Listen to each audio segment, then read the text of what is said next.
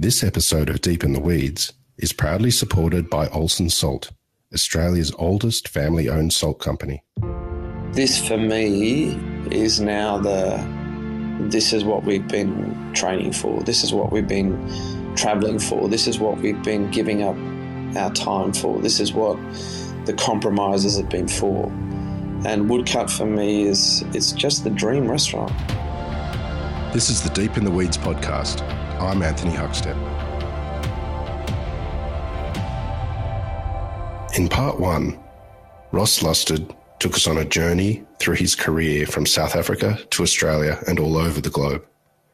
Today, he tells us about the challenges of running a fine dining restaurant with the Bridge Room and how its success led to what may be the defining moment in his career, Woodcut Restaurant. Ross, you've told us about your career all around the globe, but how did the Bridge Room come about? So I'd always loved that building in Bridge Street, 44 Bridge Street. It was an Art Deco building. It reminded me of a Edward Hopper painting that I'd always loved called Nighthawks. It's sort of got these windows that wrap around, and at night it just glowed. And we came back to Sydney and poured a shitload of money into a little restaurant on the corner of Bridge Street and Young Street with Leon Fink. And, Leon was for me a bit like Adrian, incredibly committed to, and Leon's not a restaurateur. Well, he is, but he's also had 4 other professions. He's a property developer, he's a racehorse owner. He comes from a family who sold textiles. And he's Jewish, and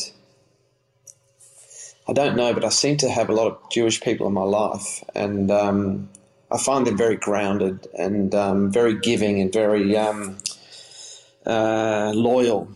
And Leon and I and Sonny just had this fantastic relationship.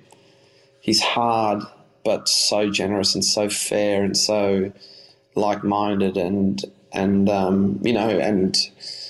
we had people like Peter Gilmore and Lennox Hasty was there at the time, and there was just this, I don't know, it felt really right. And so we opened this little restaurant called the Bridge Room. I was obsessed with cooking on charcoal, and everywhere it reminded me of my childhood in South Africa, my time in Indonesia, cooking over charcoal, in Japan, Croatia, Montenegro, the US.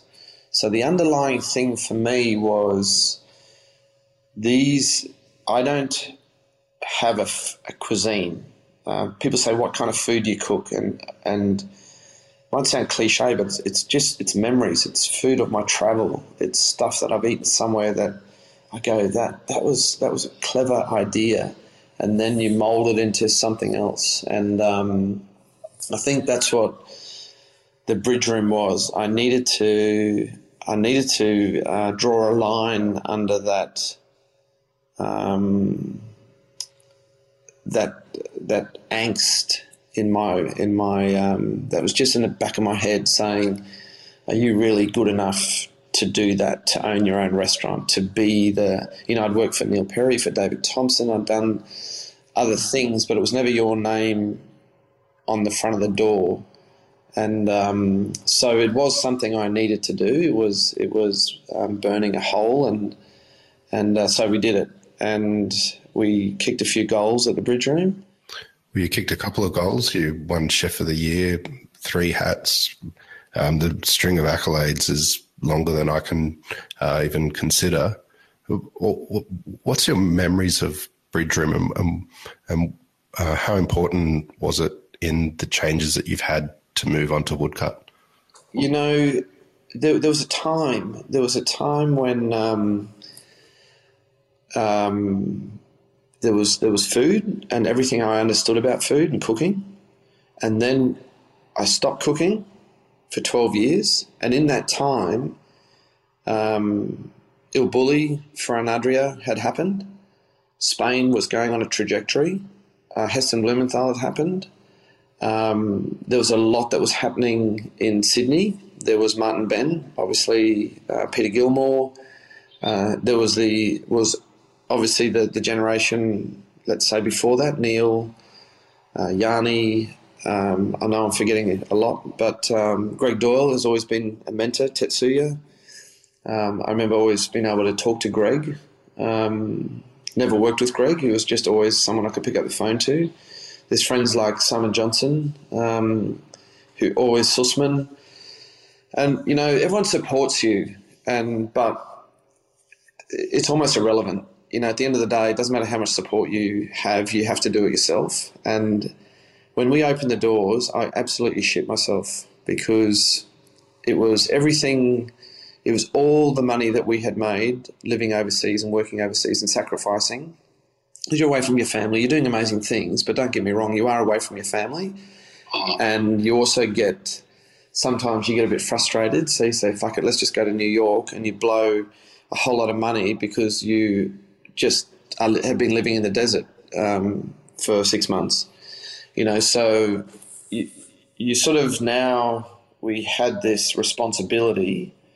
First time I'd ever owned my own business. And I thought we'd just open a little restaurant, I'd hire a chef, and I'd go off and do these other things that I wanted to do. And like work on hotel development and paint and all that sort of stuff. And the Bridge Room sort of became all consuming, but it was the time that I've never been more creative in my life. Wow. But there was all this molecular shit that I didn't understand any of it. And so I was just cooking like I knew how to cook, but I'd never heard of xanthan gum and all this other, you know, agar-agar and all these. So I suddenly had to spend all my time off researching and reading but then thinking, well, that's getting off track. This is about cooking on charcoal and smoke and ash and all those things. I worked with Alex Olson because I wanted to create this smoked salt that I'd seen in Dubrovnik. And it wasn't actually smoked salt. They just kept a bag of salt and where they cooked all the peka and, you know, the lamb and the veal and all that under the bell. And when I said to the guy, oh, you smoke your own salt? He said, no, just sit in the corner, get smoky. You know, we worked with Charlie Costello when he was at Pielago Estate, and we created the smoked salt with Alex Olson, the red gum smoked salt. So I sort of had this vehicle that I could do anything, and I sort of got to the point one day at Bridge Room where I was just, fuck it, I'm just going to do what I can do, and that's what I did. And that's when we sort of got our third hat, and I won Chef of the Year, and it was just a time. It's just a time where, I don't know, things align, you have confidence. I mean, I used to question every day what we were doing. I had an amazing team of people, the amount of people that went through there. Some hated it, some loved it. It was a hard kitchen. We had no cool rooms. It was, you know, 3 meters by 11 meters, including dishwashing and plate storage and everything. It was hard. No, you know, it was a front door. Everything came in and out. But I made my ceramics for there, and we created something, I think, that was different for Sydney. Some complained that we didn't have tablecloths, a fine dining restaurant. And it was like, fuck, now we're a fine dining restaurant. I don't want to be a fine dining restaurant. I just want to be a neighbourhood restaurant that had an a la carte menu. And then you win 2 hats and you have to do degustation. It's like, I don't want to do degustation. I just want to cook, you know. So I think, you know, it was a time where we just did what we did. And, you know, Sonny's not a restaurateur, so Sonny used to run the business. We had great restaurant managers over the years, but for me it was always the stepping stone. It was hard work. It's physically hard. I'm 50 now, and it was hard. It was hard on my body, hard on my knees, hard on my mental health. Small restaurants are just hard. And you don't make any money. You absolutely don't make any money. I can tell you that for a fact. With the successes that you had and the fact that you felt as creative as you've ever been, was it hard to let go of the Bridge Room? No, it was very easy. I had to come back to Sydney and either just disappear into hotel land, or I had to make a statement. and be a player. If you're not a player in this city, in our business, for me personally, it's not worth it. I'm not going to work that hard and not be a player. So how do you be a player? How do you become a player? You have to do something significant. And the critiques, not the food critics, the customers. Everyone is a food critic today. Everyone has an iPhone, an opinion, and a platform. So TripAdvisor is our food critic. The newspapers are, the publications, the podcasts, the Instagram is our critic today. So we've never had it harder in our business. We are public. We are out there.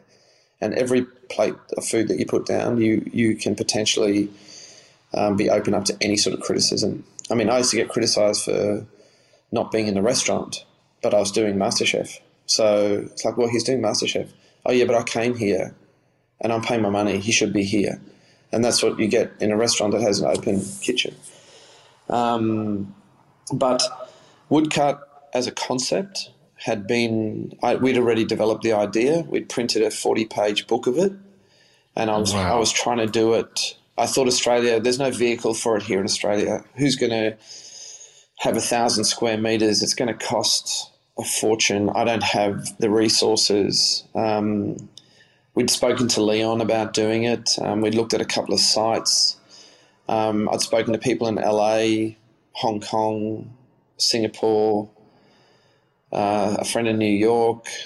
We flirted with the idea of Tokyo. But we'd had this book, and at the time, John Alexander, who was the chairman of Crown at the time, used to dine at the Bridge Room a lot. And we sat down one day, and I never realised that John was probably interviewing me over the course of 6 months, but he would ask me sort of individual questions and, you know, about revenue and about groups in Sydney or Australia, and what do you think and what's your opinion, and what do you think about IPO of restaurant companies and all that sort of stuff. And I that was my world. That was my world in Amman. And so I understood that side of the business. And they called one day and said, do you want to have a chat? And they said, we're doing something in Sydney. And do you have an idea about doing something big? And I said, well, hold on a sec. I gave them the book. And I think they got to about the third page of the book, and Crown at that time for me was a very, very big company. It suddenly became an extremely small company. We dealt directly with John, and who was obviously James's voice in Australia, and Peter Kreenis, CEO of Crown Hotels and Resorts, and I'd sort of known Peter from Hyatt days, and it was in some ways it was very quick, and we're probably very bullish. I went in and I said, we want to be on the ground floor, we want to be on the water, I want to choose my own architect, I have a very specific idea, it's going to be 4 kitchens, yada yada, and Sonny walking out of the meeting going, you need to think about how you express your requests, your requirements. But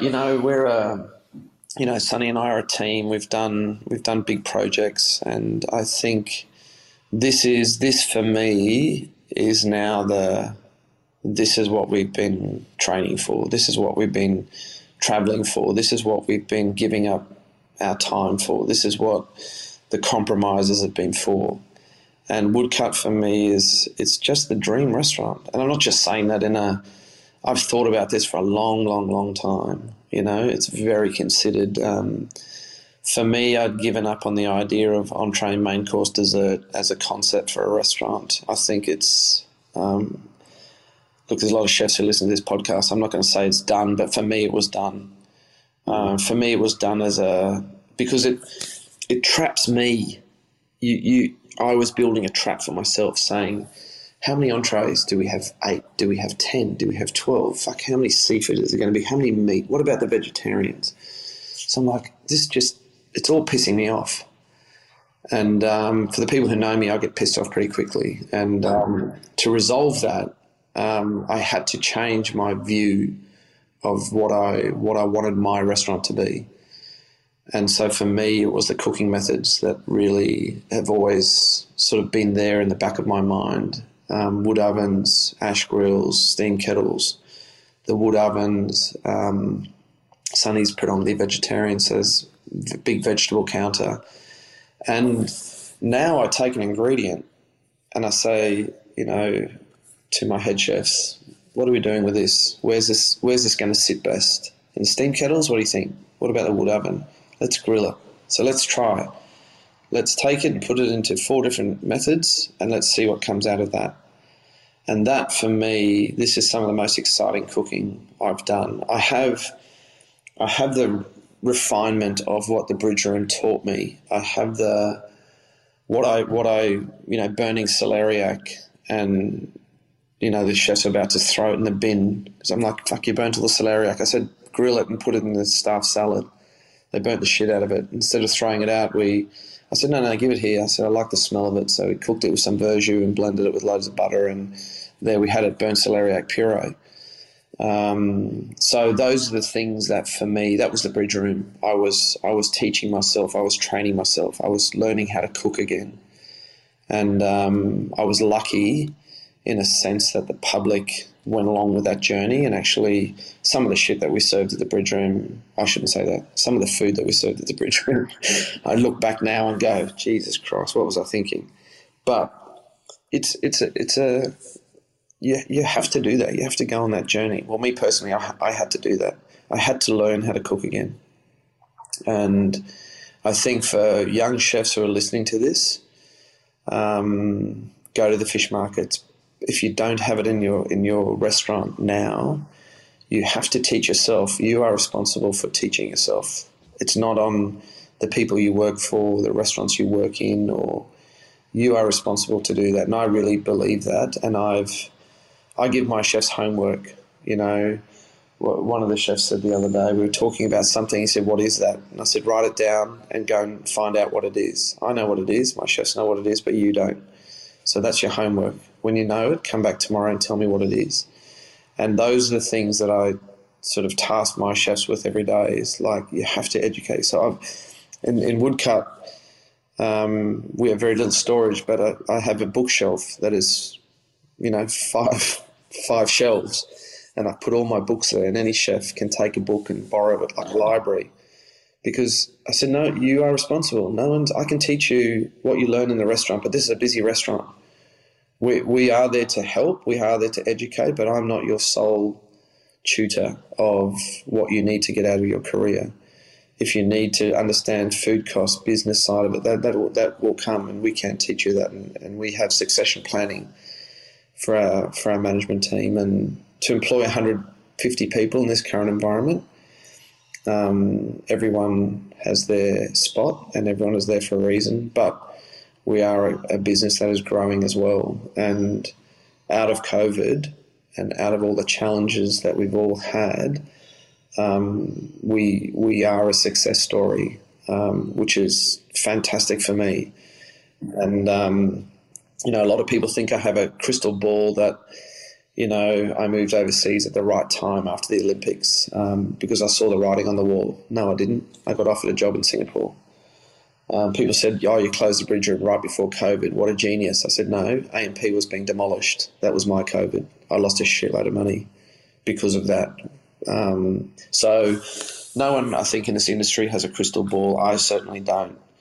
All I know that for Woodcut, it's the restaurant that is all about my 30 years I've been in this business.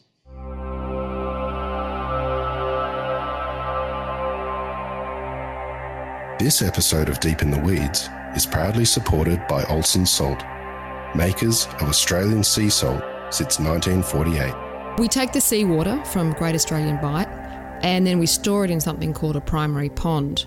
Then it's fed through a succession of ponds from anywhere between 8 months and 2 years until it gets so heavy in brine and the water is evaporated off, the salt starts to fall out of the water, and it's as simple as that.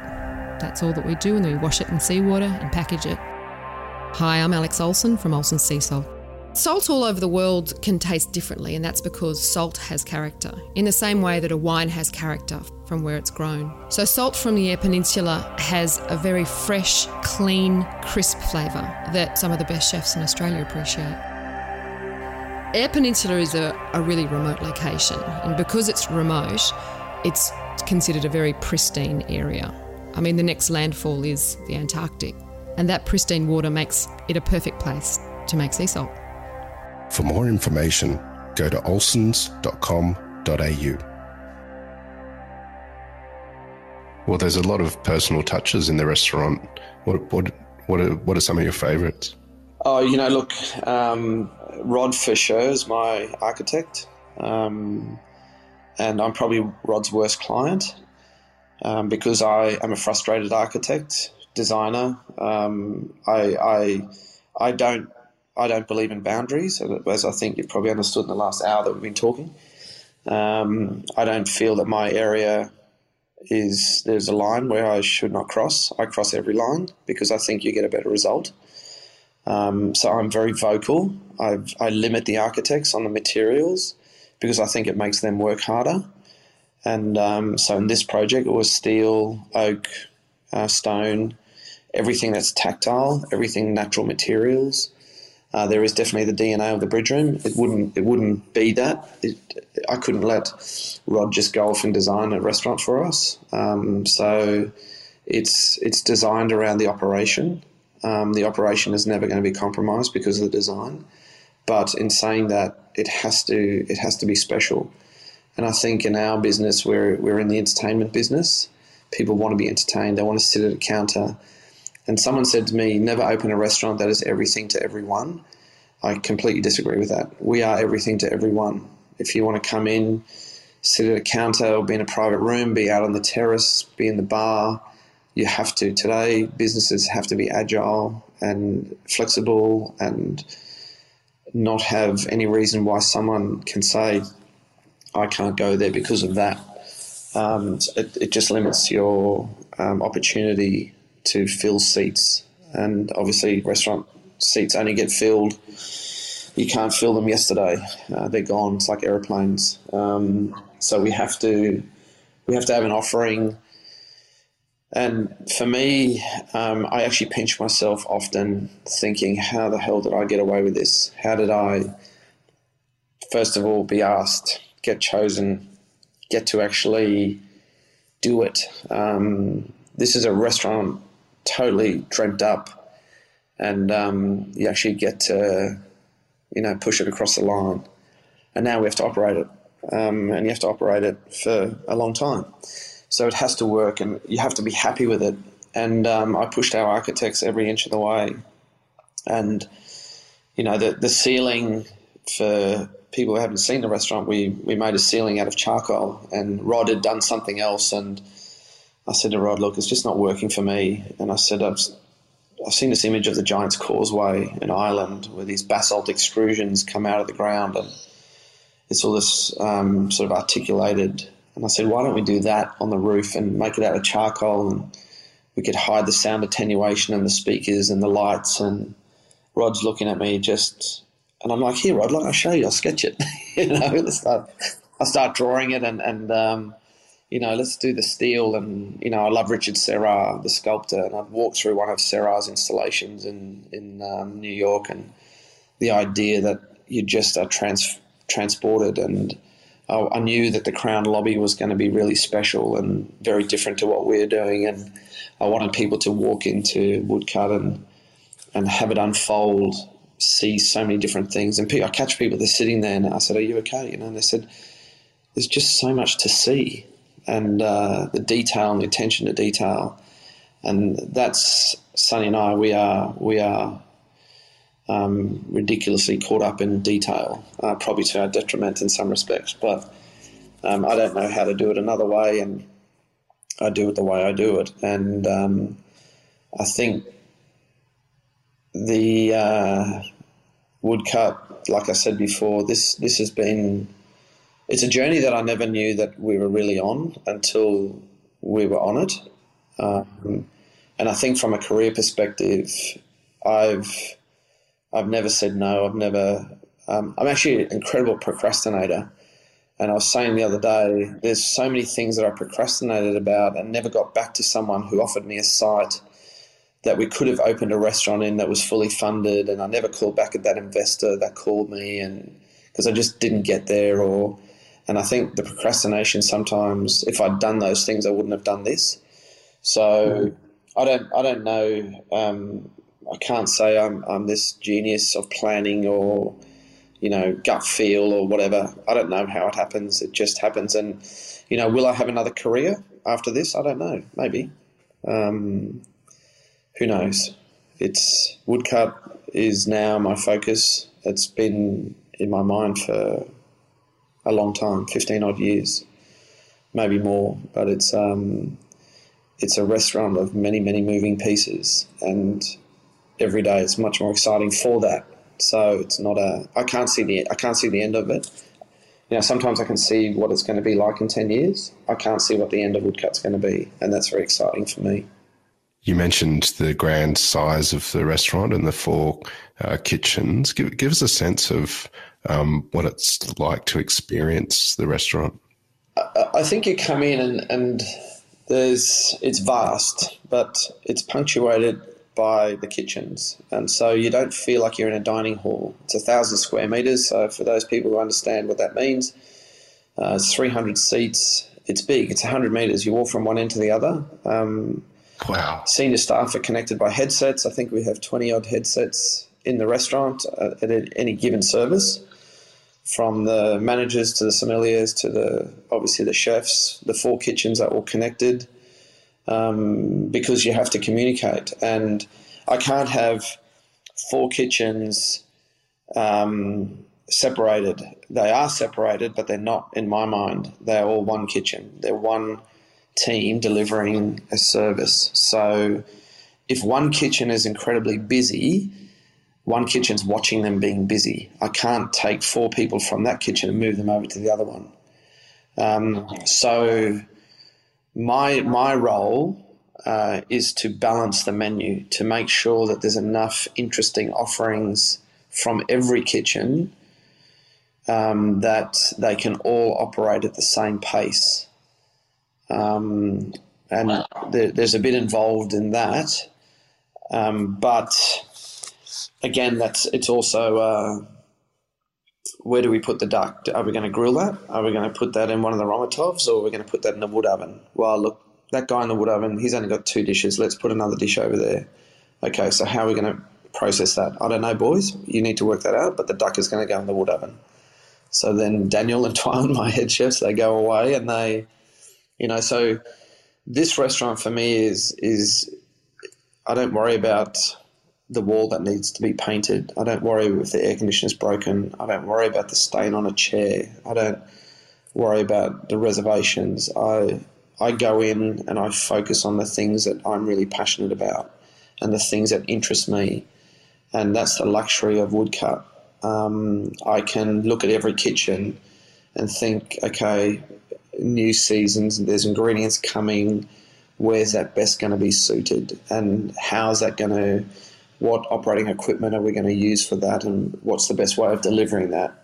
We just put a spaghetti squash thing on the menu the other day, and I love spaghetti squash, but I've never been able to really serve it in the way that I wanted to, and now I can say, great, let's do it in the wood oven, let's brush it with fermented butter, put parmesan with it, all that stuff. We can just say to the guys, okay, this is what I want. Go away. I'll come back tomorrow and we'll play with it 4 different ways. And it's great. You mentioned how hard you worked and how tired you were at the Bridge Room with such a small site. How are you feeling personally now running Woodcut compared to then? I had a year off. A sort of a forced year off. We closed the Bridge Room. I still have a hotel consultancy business, so I had no income after we closed the Bridge Room. So like I said, my COVID started a bit before COVID. So I had to race to find work. Most of my work was in Melbourne. I used to go to Melbourne for 3 days a week. It's hard when you've got a young child as well. We have a 5-year-old daughter. And I was in Melbourne 3 days a week. I'm working on a hotel in Melbourne, a 350-room hotel for a New York-based company. I was helping Fender Castellides, who were the architects for Mona. David Walsh is doing a hotel in Tasmania. So I was facilitating some of the planning with the architects in Melbourne. We're doing 5 projects on the Great Ocean Road for another architecture firm. I helped Adrian Finney do the Como in Perth. So I've always had things on that I could sort of find an income. And to be honest, if Crown hadn't happened, we probably would have gone back overseas again. That was probably the intention. Then COVID hit. And so COVID sort of was my work dried up in Melbourne. There was some that kept going because it was architects who were working, investors who were still in their planning processes. So I could work from home and do all that sort of stuff. And I was also working on woodcut. But it also gave me time, with Bronte. She was learning to read, to write. I took the training wheels off her bicycle. I remember her, getting on a boogie board in the ocean and all the stuff that probably, if I'd been at the Bridge Room, you would have missed out on. And it gave me, I lost 15 kilos. I started training, went to the gym, stopped drinking, stopped eating, stopped living, ridiculous restaurant hours. I knew I had to be mentally and physically fit for woodcut. COVID in many respects helped with our staff because a lot of chefs that were overseas had to come back to Australia because the restaurants in London, Singapore, Hong Kong, they were all closing and they were expatriates and their visas weren't being reissued as happened in Australia for people who were foreign that had to go home from Australia. So we had an incredible amount of applications for woodcut. Off the charts. We interviewed 500 people. So in many respects, it was hard because a lot of people were looking to us for security, for employment.